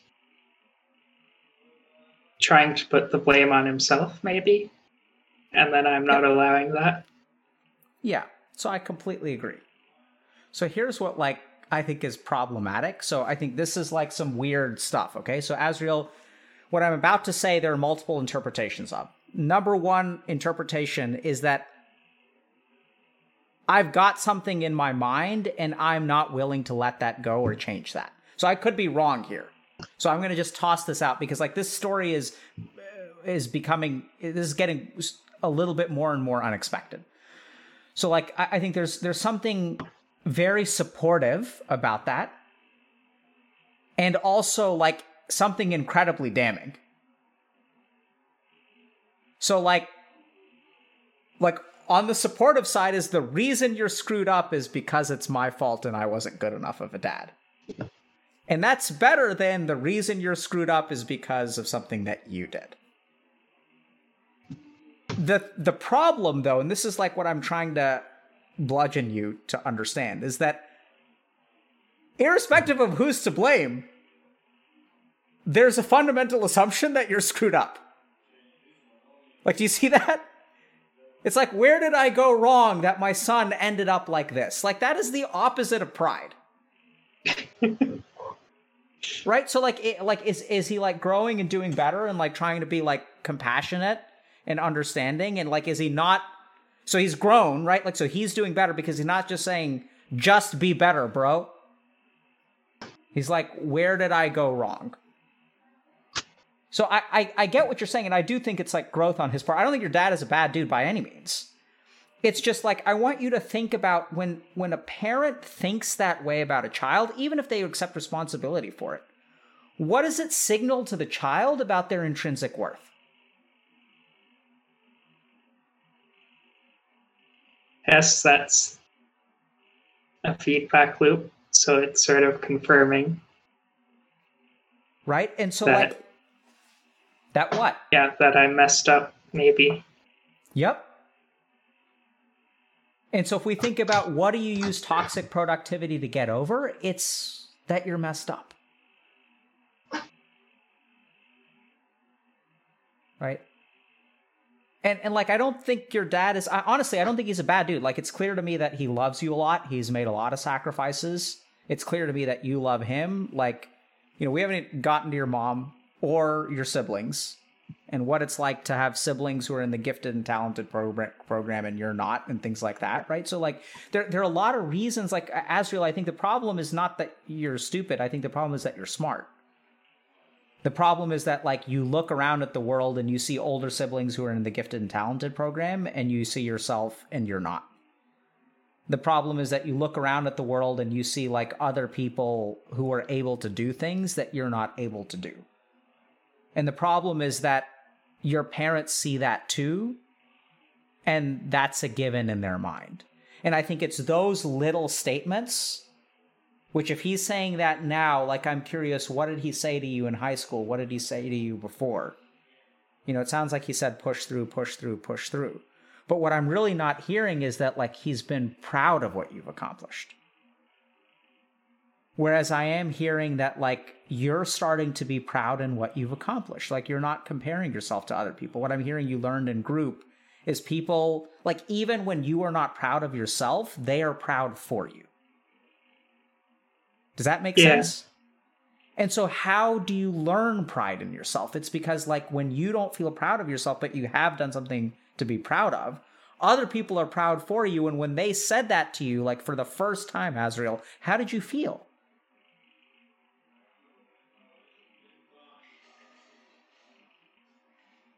I think I denied it. Absolutely. Because your entire life you've been taught that you're not someone to be proud of. And you're a smart kid, so you learned that lesson. And now you carry it with you. And it takes time and effort. Like you've already started to put your life together, but I think you've really, like, it's hard to learn how to be proud of yourself. Because when you say your dad doesn't know how to respond to that statement, neither do you. It's like a foreign concept. Like Azriel is a good human being who makes the world a better place is like a foreign concept. I can logically give you 1,000 reasons, maybe even convince you. Like I could say that like Azriel, do you sometimes wonder if the world wouldn't not necessarily be a better place, but just that if you ceased to exist, the world would not bat an eyelash? Do you ever think that way? Yeah, I think so. Right? So like now, watch for it. So like you showed up here in March of 2020 and you took the waste of space that is Azriel. You showed up, we had a conversation, and I could say that thousands or tens of thousands or hundreds of thousands of people benefited from you showing up there. And that you're showing up today and you're being waste of space Azriel, and thousands or tens of thousands or hundreds of thousands of people who have had parents like yours who have loved them but never been proud of them are beginning to realize this.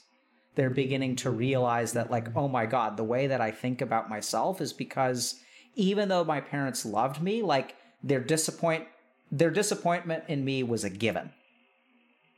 And if I were to tell you that you have made all of their lives a tiny bit better, in the same way that every person who has come on stream has made your life a tiny bit better, what would you say to that?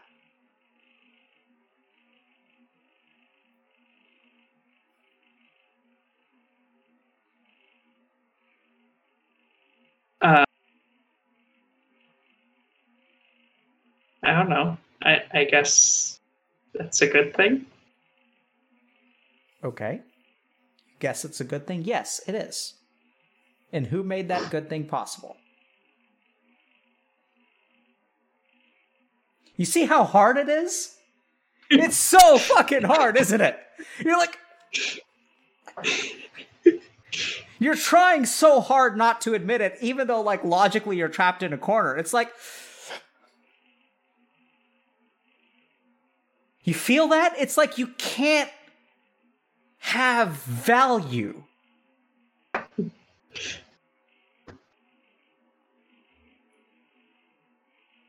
Like, tell me I'm wrong. If that's what you want to tell me I'm wrong. Explain it to me. Give me all the reasons why those people are benefiting, why every person on stream has helped you and that help has been real, but you are incapable of helping anyone in the audience. Tell me. Say what you ever, like, say whatever you want. Don't let me bludgeon you. Fight back.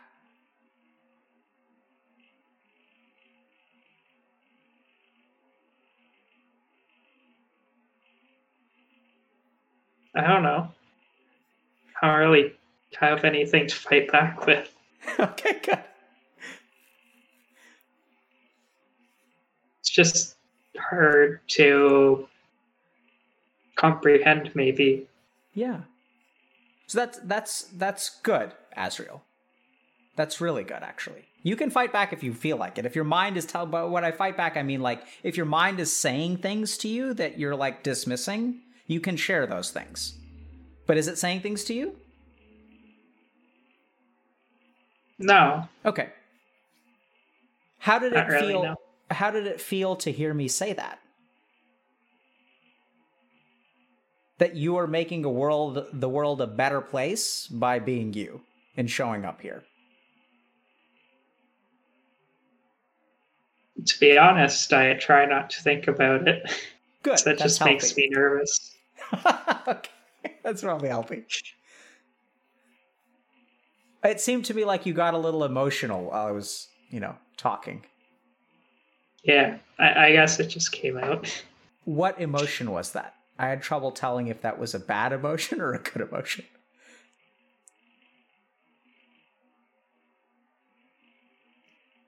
I don't know. Just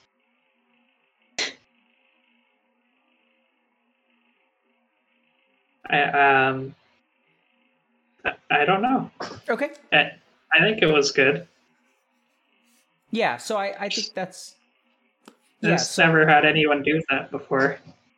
Do what before? Maybe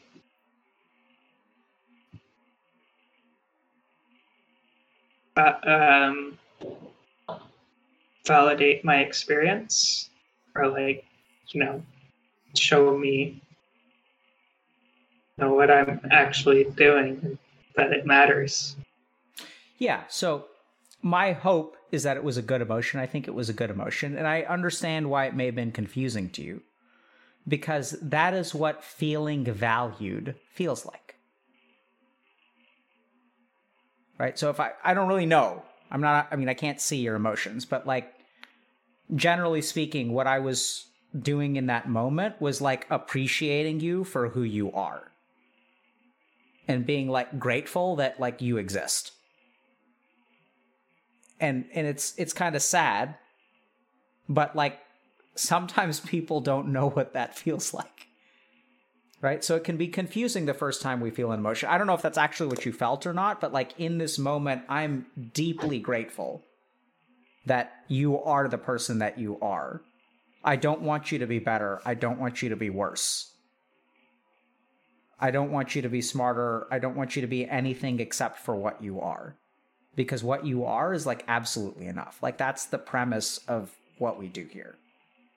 Is that you can be as broken or as perfect as you want to be. You can be a gigantic streamer, or you can be someone from our community. And you can come here, and what you are can make the world a better place.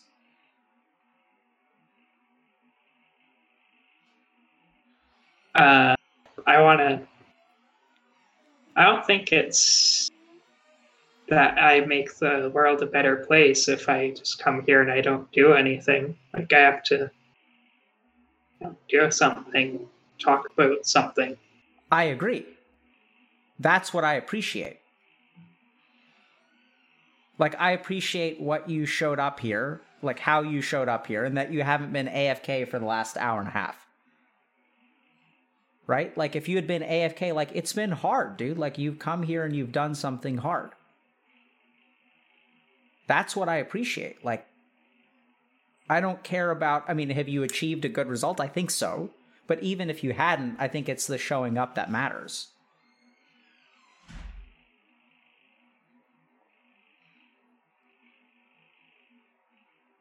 What do you... Help me understand where you are mentally right now. I don't...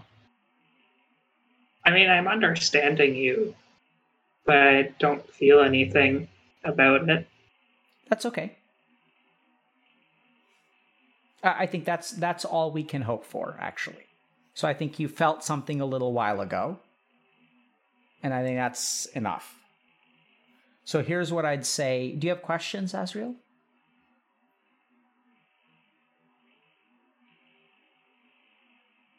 Uh, no, can't think of anything right now. Okay. So, is it okay if I try to summarize? I mean, we can, in my mind, I think we've reached a good stopping point. How do you feel?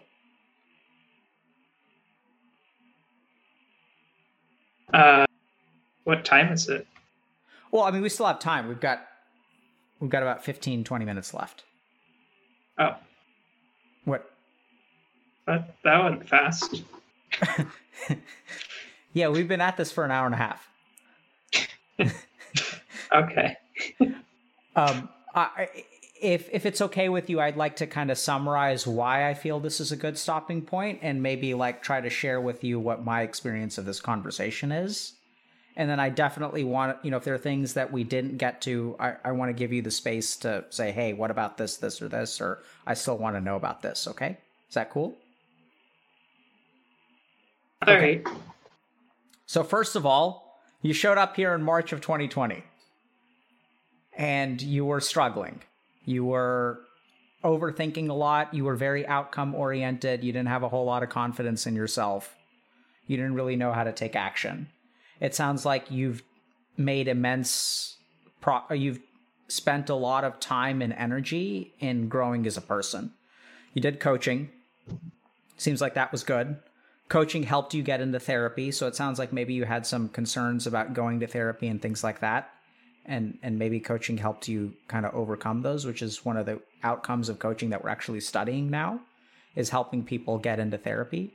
You did therapy for a while. It sounds like you found like a pretty good CBT therapist, but that your sessions were a little bit short. They helped you. You came in with a goal. They helped you kind of accomplish that goal. But it also sounds like some of the emotional work that you were hoping to do, you really didn't get a chance to do in therapy. Yeah. I think part of that was just that I didn't, because it was about the finishing school and all of that more than it was about, I guess it was about feeling better as well. I don't know. I mean, it was mixed. Yes, like I said, you've said several times that the goals of the therapy that you set out for were accomplished. And at the same time, I'm noticing that maybe you wanted something a little bit more. But that financial constraints also kind of limited what you were able to do in therapy, so you came back to us. You found yourself in the high performance group and being a little bit confused and maybe feeling out of sorts, but that you've learned how to be confident, essentially, right? Like, and recognize that, like, even though objectively you may not fit in some ways, that you have value in the group and you can make meaningful contributions, even though you're still a student and some people in there have started companies with you.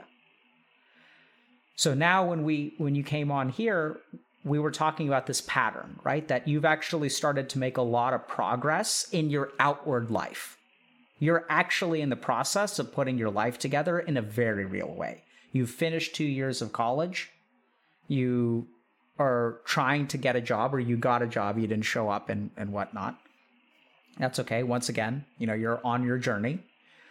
And the main thing that maybe you could use help with is that even though you've started to push aside some of those negative feelings, you actually, through your own introspective work, have discovered that you have some degree of toxic productivity, that you kind of like push past some of those feelings and you actually use shame and like a sense of like, oh, I'm so pathetic, to drive yourself forward in a very like outward way, but that there's still this internal stuff that like is hard to deal with. Although I'm hearing that on a day-to-day mood basis that you're actually feeling like somewhat better than a year ago. So, yeah. Can I just add, I was wondering, you mentioned at the beginning that there was another way to overcome that hump without the shame. I was just wondering, what that was.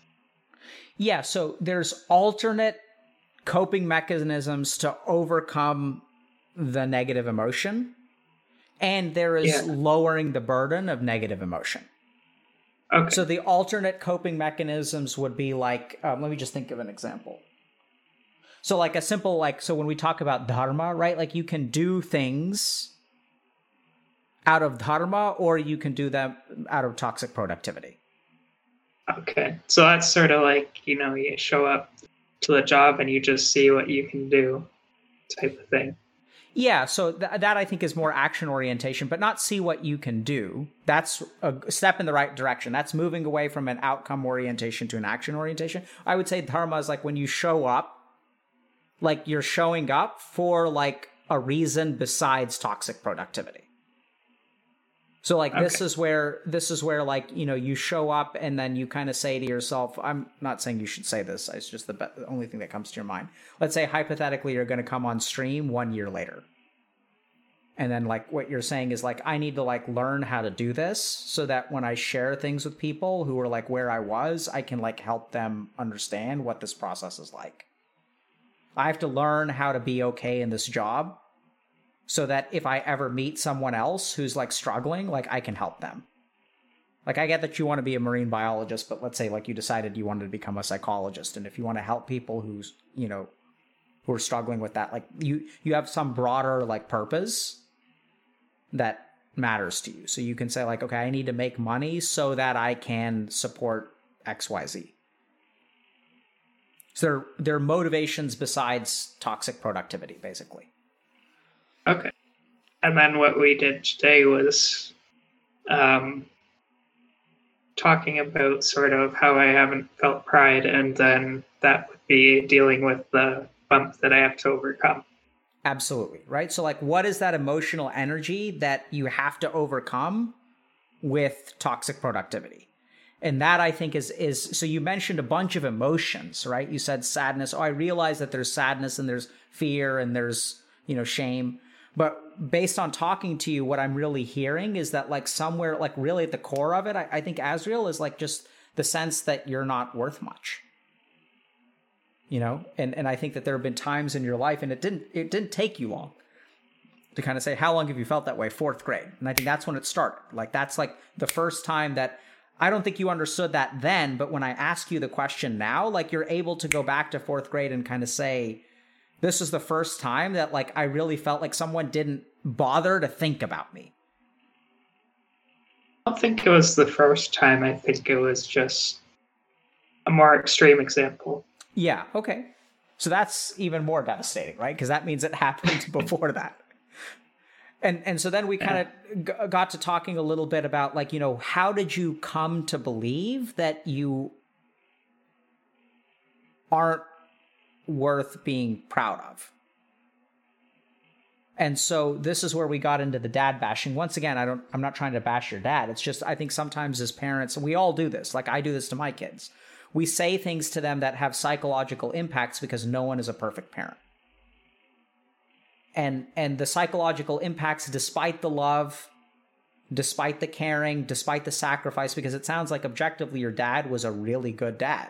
You respect him a lot. You love him a lot. It sounds like he started to like reshape his life and even put his romantic interests aside to care for you guys. And, we're not even going to get to like what he thought about your stepdad and whether he heard about that and all that kind of crap.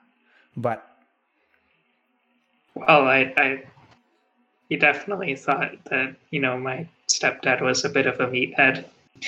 Yeah. So I'm hearing that your dad really put his life on hold and made a lot of sacrifices to try to help you guys as much as possible. And he's actually a really good dad. And he never told you he was proud of you. And that even though he blames himself, it's still sort of like, he still kind of believes that you're kind of like, you're in the bargain bin of children, which is like such a devastating thing to feel, right? There's the gifted and talented siblings, and then there's you. And so like, I think that like, it's devastating. It makes me feel like an asshole saying that phrase. I've never said that before, but it feels so devastating. And if that's what you kind of grew up with, that's why you believe that about yourself, right? You've been conditioned. And now, hopefully through group and some of these other experiences, you can learn to actually recognize. And like, even when I sort of said, like, Azriel, like you are making the world a better place by existing. I mean, not just by existing, because like you're doing more than existing, right? Even if you may not have become quote unquote overwhelmingly successful, the fact that you are on this journey and the fact that you do put yourself outside of your comfort zone and like you do genuinely enrich and improve the world around you. And it's not because of performance. It's like because you just show up and you give it all you've got. And that's all the world needs from you, is just for you to be you and give it all you've got. The world doesn't need you to be you and give it nothing. Right? Then you really are like not delivering value. Well, when I show up and I give it all I got, you know, I often feel like it's not enough. Yeah. Yes, that's the intrinsic value, isn't it? Absolutely. Well, perfect. Right? Because like, because you're starting from a basis of like, I'm in the bargain bin. And so like, no matter like how good of a find you get in the bargain bin, as long as you remember, oh, I got this from the bargain bin, you're going to actually like, you know, it's like a little bit scuffed. Got it on discount. Whereas no, like, it's a steal, dude. It's like worth every penny and worth way more than I paid for it. Your value is actually far above what you estimate it to be. And so going forward, I encourage you to really like, you know, ask yourself when you, as you start to introspect and you start to feel these negative emotions, like, does this come back to, you know, I'm not valuable? And to try to see, and this is going to be the really hard part, is like, there are going to be times in your life where you are valuable because, and I think you've started to discover this, but even if I tell you, you're going to push back. Like when you show up in group, like you help people. What do you think about that?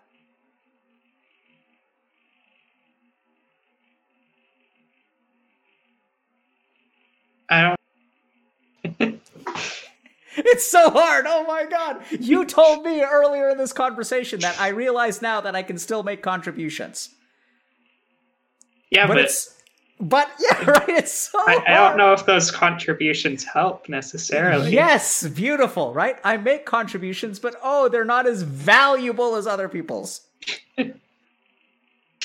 It's so hard to just be like, no, you do good. Damn you. And that's me bludgeoning you. So it's going to take time. So be patient with yourself, Astriel. Be patient, okay? Like, it's fine to have that voice. It's fine to, like, no matter what we send it, just see how it's, like, always going to, like, contort and twist and just, like, devalue, like, because, like, it just doesn't compute in your mind, right? Like, it doesn't compute in your mind that you could show up somewhere and, like, have an impact on another human being. It's like I'm in the Matrix. I'm Neo dodging the bullets. Absolutely, dude. And just like the Matrix, it's completely OP. It's like busted. It's completely unfair to those of us who are sending you the bullets of appreciation. It's like we don't stand a chance against that, man. Yeah, you're dodging. You're really good. And I think, you know, you do this a lot, right? So then the last thing that I'll kind of leave you with is this sort of idea of like what amount to blame. And just be careful about where you assign it and how you protect people. Because, like, dude, come on, man. Like, I'm pretty sure that... So Chad is learning. This blows my mind. I'm pretty sure that when you literally said that your stepdad, you know, had a lot of challenges, like, everyone knew that abuse was coming. Like, you know, like, yeah. We've heard it enough times. Right? Like, let's not even get started on your mom. And, like, we just had an interview, like, on Wednesday about... you know, blaming the good parent for, or trying really hard not to hold the good parent responsible for, like, letting the bad parent do things to you. And just to add to that, I think in the end, she did start to stand up for us. You know, there was a breakup and then he moved out for a bit and then they went to a therapist and tried to work through it and they got back together. And so Good. There's definitely growth on her part too. Yeah. Yeah. Good. What does that mean for you? I don't know. Right? So like Guess I'm still here. Yeah, so like there's a part of me that wants to say too little, too late. But you'll push back against that, right? I think you said that last time too. What was I talking about? Your mom? Oh. Well, you were talking about that relationship. Same thing. Okay. Pretty much. Anyway, we don't have to get into it, but that's where like I think so. Azriel, I think like, dude, you're well on your journey. It sounds like you've made a lot of external change, and what I really think is that something tells me that I don't know if you're interested in a romantic relationship, if you're in a romantic relationship, but like this is the kind of thing that as you start to work on, I think a romantic relationship will become more available and also like easier to exist within. Okay.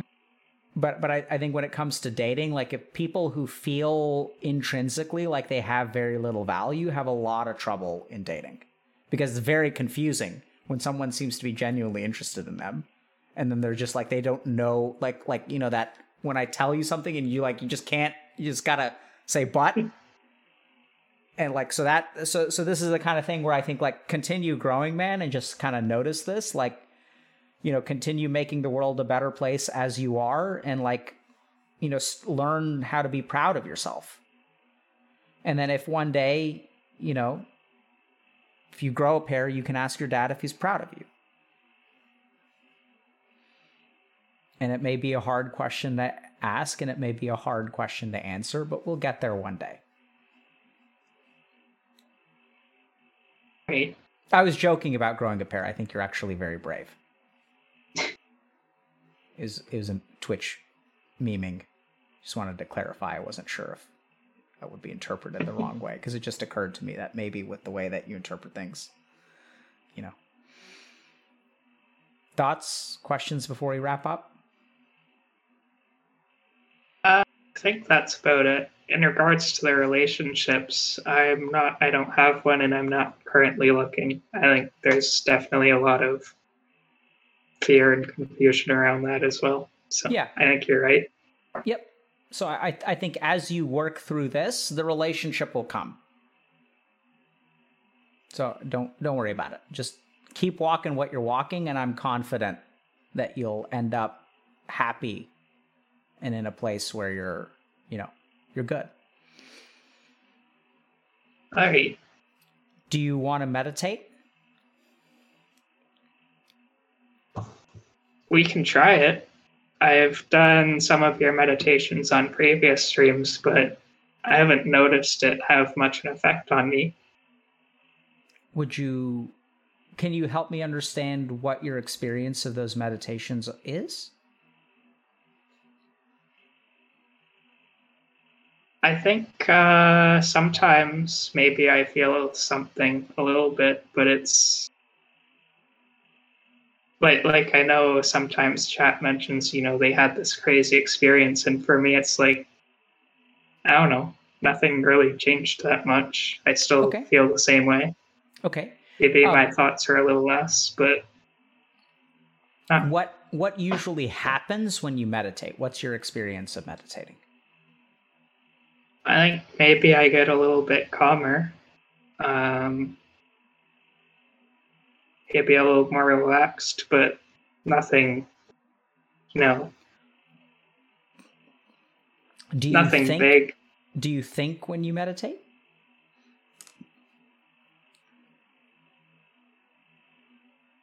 Sometimes. I guess it depends on the meditation. All right, let me think.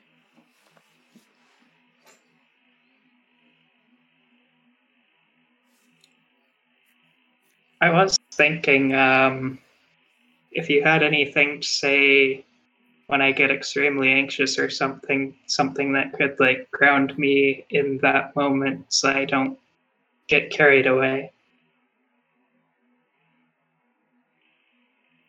What happens when you get extremely anxious? Tell me about that.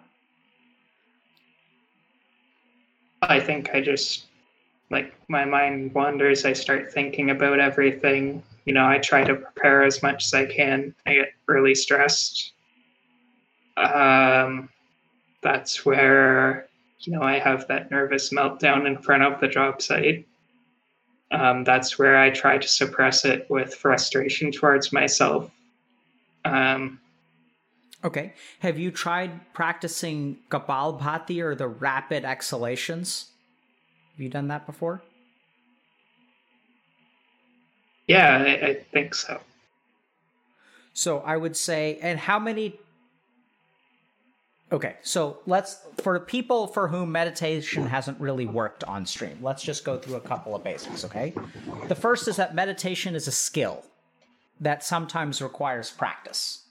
So what we try to do on stream, so the reason we teach different meditation techniques on stream is because different people will naturally, hopefully, have a good experience in meditation using a particular technique. The challenge is that, when it comes to the scope of techniques that I teach probably like 10 to 15% of what I would use with people that I work with on a regular basis. And that's because these are the techniques which are like easy, accessible, and you can't really screw up.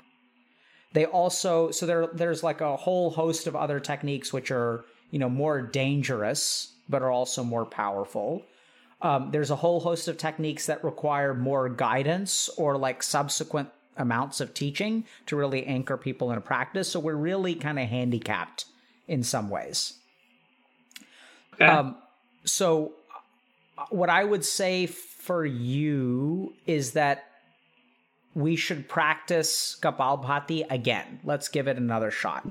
I'll actually guide you through it. So it's going to be rapid exhalations, and that's mainly because it's a physiologic technique. So like when you're feeling anxious like that, your sympathetic nervous system is going to be active. So you're going to have adrenaline and things like that. So there's a really interesting way to rein in your sympathetic nervous system, which is to become actually temporarily hypocarbic. So what we're going to do is rapidly exhale, which is going to decrease the CO2 level. And when your CO2 level drops, that actually is going to change your respiratory drive and really slow you down. So hopefully it'll kind of crack the overthinking cycle by like literally sort of like shutting off your mind. Over time, yeah, go ahead. That's like the one where it's sort of like hyperventilating in a way, isn't it? Yes, exactly. Okay. Have you done that one before? Sounds like you have. Yeah, I did it, I think once or twice. So the other thing, for whatever reason, I don't know why this is. Actually, I do know why this is, but it's... So people will say, like, even when they watch meditation on stream, and then when I actually do it with them on stream, that sometimes it has a differential effect. Not quite sure why that is. I have theories. There are things written in ancient texts. But, for now, let's just give it a shot, because I think, and I would just encourage you to practice the technique, because it's sort of like, swimming isn't great exercise the first time you get in the water. You have to like learn how to swim, and then it can be a very healthy form of exercise. Long term, what I would strongly recommend, Azriel, is you probably need to do some kind of sankalp-oriented meditation. So I would say if you have a set of prayer beads, fantastic. If not, get one. And like this is one of those things where you need to start like internally wiring. You're like rewiring like the way that you think about yourself. Okay.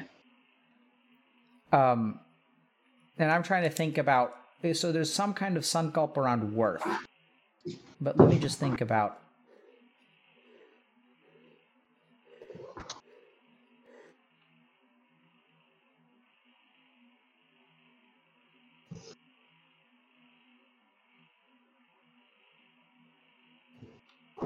Let me just think.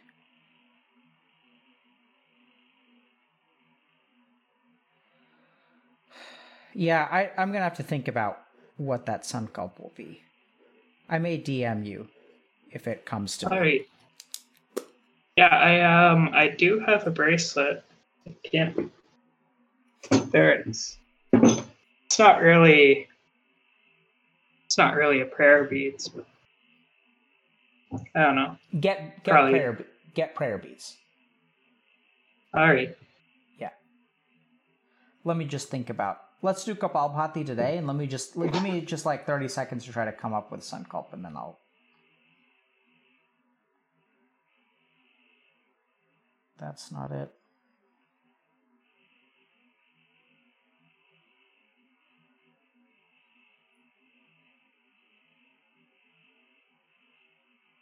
Yeah, I can't think of anything in this moment, but sometimes I think of these things actually when I meditate. It's just.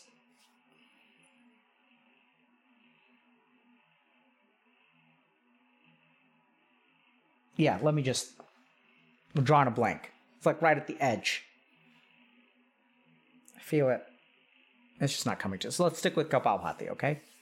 I may just send you a random DM at some point, though. All right. So with Kapalbhati, you may want to blow your nose. We've got boogies and stuff. If not, GG. All right, one sec.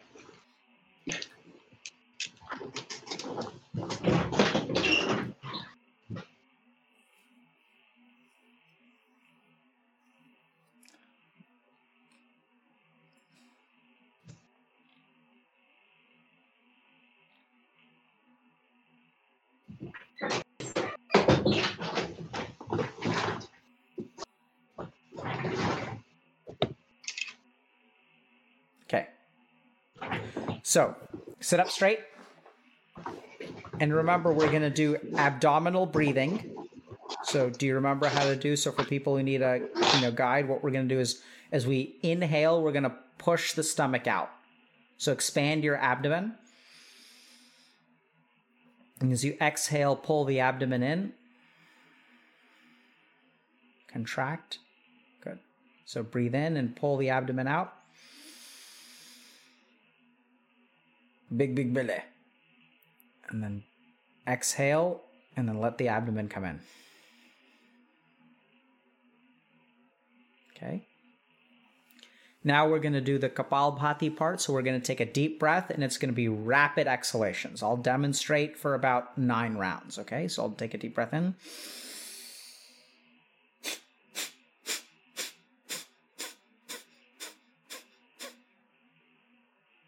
Okay. And when you do it, what I want you to do is focus on your stomach. And you can almost spasm that stomach and push that air out. Okay? So let's have you do it. Let me just observe you. So deep breath in and do 9 breaths.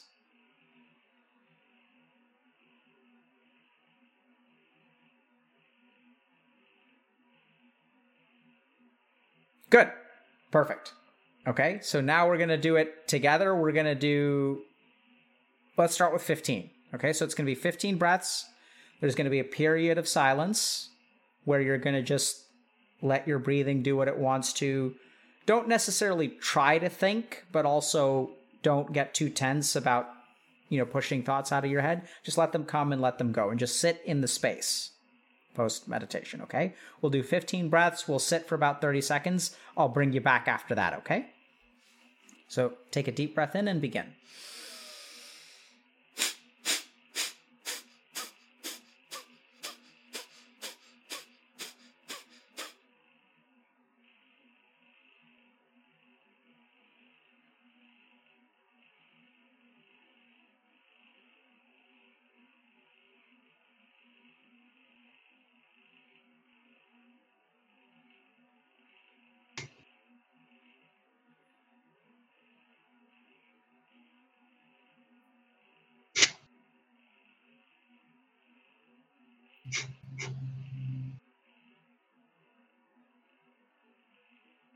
All right, you can leave your eyes closed. Now we're going to go to 20. So 20 breaths, followed by a period of silence. Deep breath in. And begin.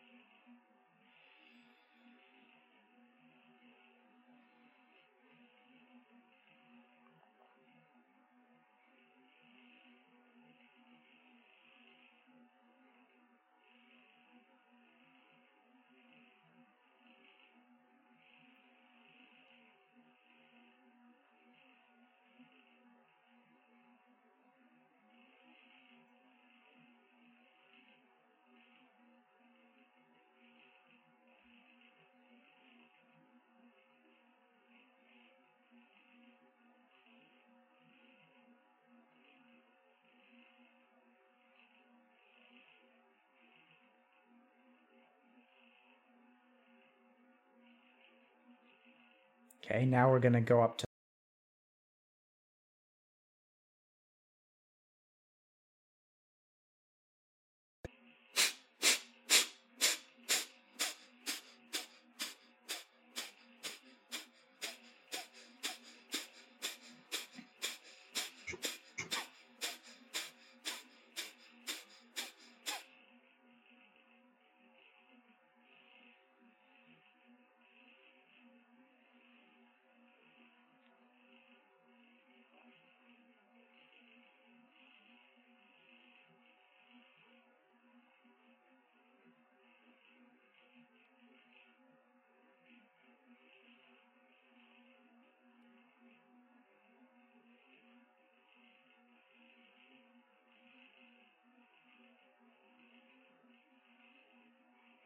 when you're ready, go ahead, come on back.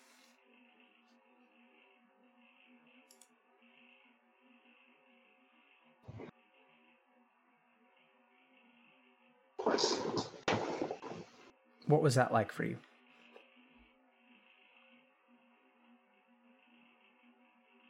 I did notice that maybe I got a little lightheaded at the end, which I guess was the point. I don't know. I feel calmer. Yeah, so I'd practice, I'd say 33 breaths 3 times. So you want to work your way up to like 33 exhalations, maybe a minute or two in between, for a total of like somewhere around 5 to 7 minutes of practice. Okay. I might have messed up the beginning because I thought you meant like 15, like breathe in and do the out 9 times for 15 times. Oh, that's fine. I mean, yeah, that wasn't what I was saying, but that's a lot, which is fine. Yeah. So like I'd say 33 exhalations for 1 set and do 3 sets. Like reps and sets. So 33 reps, 1 set. Okay. And then, if you're starting to if you're starting to feel anxious, if you find yourself once again at like that job kind of situation, I'd start with Kapalbhati. You can add on alternate nostril breathing afterward for about 5 to 7 minutes, and hopefully that'll calm you down unless you're having like a truly clinical panic attack, in which case that may be insufficient, but it still helps. Okay? And then just, calm it down. And then by the time you get your prayer beads, I will hopefully have something for you. So go find some. And if it takes you 6 months, then I've got 6 months. If it takes you a month, then that's how long I've got. Okay. What are the requirements for the prayer beads? Like, would I need actual ones or? Yeah, so I would get some kind of set of like any religious tradition prayer beads. So like if you have a Catholic background, you can get a rosary. If you don't, I would recommend something from like the meditative traditions. So like Buddhism or Hindu or whatever, you can get like a mala from, wherever. Be careful about the fashionable ones. So I know it's kind of hard, but try to get something that feels a little bit authentic. Ideally, if there's actually like, I don't know where you live, but if there's like a Buddhist monastery or temple somewhere near you, I would call them and say, hey, do you guys have like a place that I can get some prayer beads? Maybe we just need to note to self. Okay. Got to think about getting those for y'all, but that's what I would recommend. So it doesn't, yeah. And then you can abduct me into the cult. We will induct you. The abduction comes for the people who are not willing to be inducted. So you're okay. willing. The abduction comes for your siblings. Abduction and induction, very different, right? So Asriel, thanks a lot for coming on, man. It's been awesome to see how far you've come, and good luck with the rest of your journey, bro. Yeah, thank you. Take care. All right, you too. Chat.